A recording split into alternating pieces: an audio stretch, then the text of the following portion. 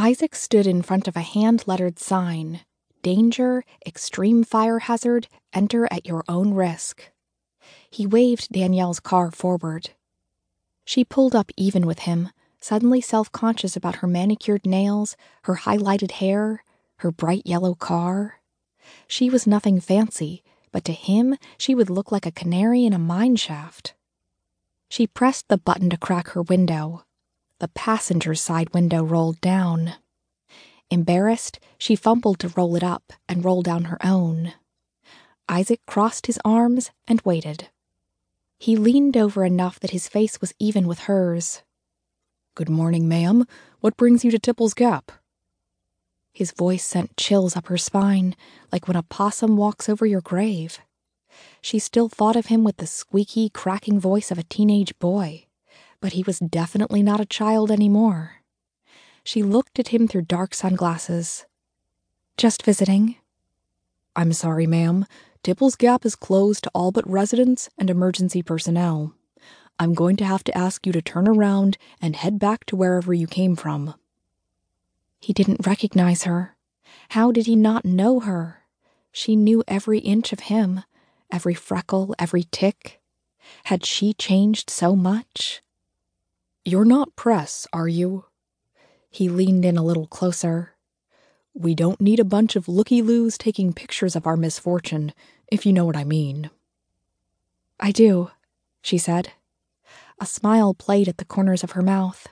She pushed her sunglasses to the top of her head and looked him in the eye. "And I'm not. Hate those looky-loos."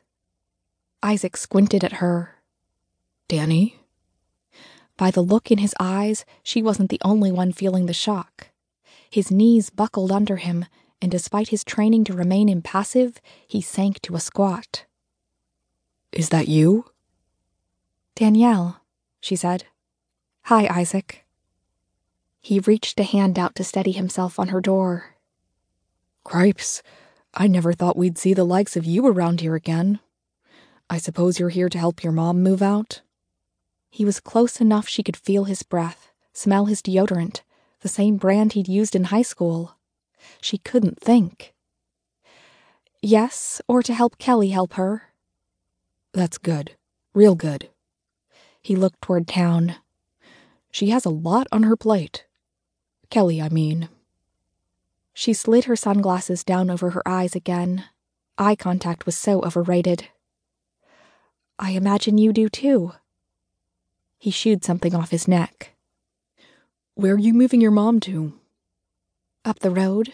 Maybe to the high-rise if they've got room. Mom doesn't want to leave the hills." "Feel the same way myself. I'll take any job I can get, as long as it's in anthracite coal country." Isaac cleared his throat. "Glad you're here. And some advice. Avoid the ridge. If the fire's gonna hit, it'll hit there first. If you've got any problems, I'm around. Don't bother with 911. They've shut down service for these parts. Kelly's sharing duty at the hosey now, with only one other firefighter and the chief. But I guess you knew that." Danielle should have known, but she didn't. She and Kelly didn't talk much these days. They hadn't in years. Lately, their conversations had been all about Mom, about the fire. There simply wasn't time to learn about her baby sister's life. She put her finger on the window button.